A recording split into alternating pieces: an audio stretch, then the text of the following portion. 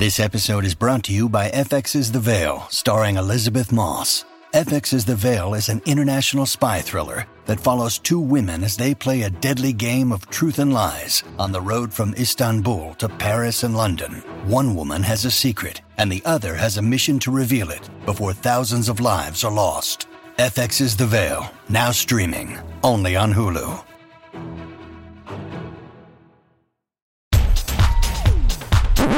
This is not your century. This is Not Your Century, where we celebrate the news and the news media of centuries gone by. I'm King Kaufman.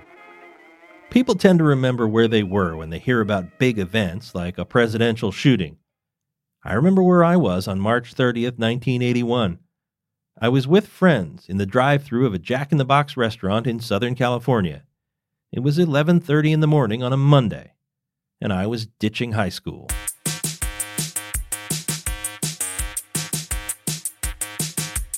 In Washington, D.C. that day, President Ronald Reagan, who'd been in office only 2 months, gave a speech to the AFL-CIO at the Hilton Hotel. As he left the building, 6 shots were fired from a small handgun, a Saturday night special.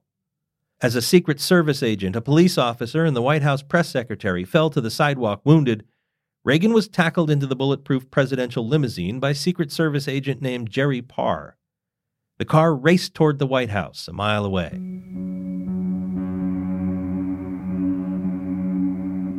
In the limo, Reagan was in agonizing pain. He said he thought he'd broken a rib when the Secret Service agent had pushed him into the car. The team preferred the White House medical facility to the hospital, so they kept going toward Pennsylvania Avenue as the agent checked the president for gunshot wounds. He didn't find any. Then Reagan coughed up some blood. Now Agent Parr ordered the limo to change course, go to George Washington University Hospital. He figured the cracked rib had punctured the president's lung. Reagan insisted on walking into the hospital. He smiled casually at bystanders, but as soon as he got inside, he collapsed to one knee. He was having trouble breathing. He was rushed to the emergency room. Doctors, over the president's objection, cut off his expensive suit. As they took his vital signs, which were weak, the working theory was that the president may have suffered a heart attack. Meanwhile, the media had been told that the president and First Lady Nancy Reagan had gone to the hospital to see his press secretary, James Brady, who had been shot in the head. Doctors finally found the wound.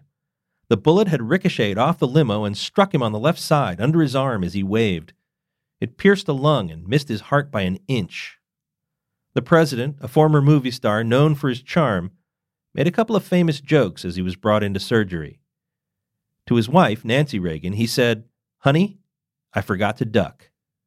And to the doctors and nurses gathered around him in the operating room, he said, "I hope you're all Republicans." Dr. Joseph Giordano, the lead surgeon, actually was a liberal Democrat. He said, "Today, Mr. President, we're all Republicans."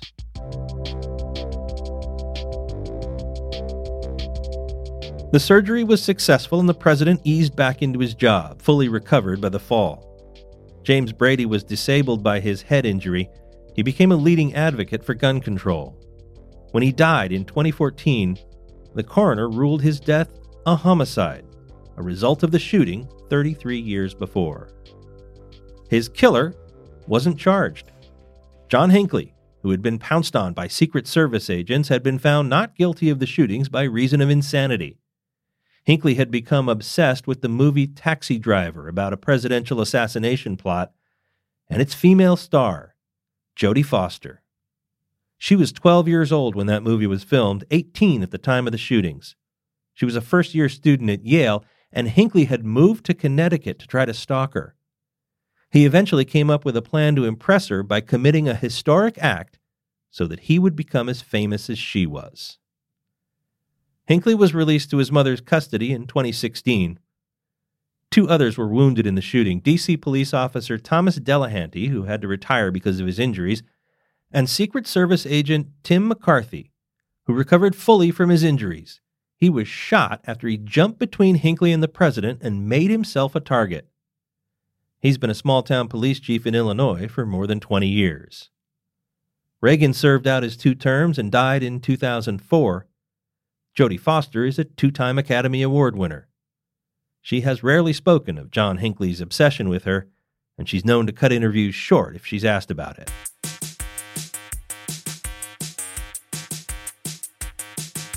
Not Your Century is part of the San Francisco Chronicle podcast network. Audrey Cooper is the editor-in-chief. Please subscribe wherever you get your podcasts, and if you like this show, we'd love it if you'd give it a rating and a review. For great journalism today, consider subscribing to the San Francisco Chronicle, which you can do in both paper and digital form by going to sfchronicle.com/subscribe. Historical research by Libby Coleman. I'm King Kaufman. Talk to me on Twitter at King_Kaufman. We now return you to your century.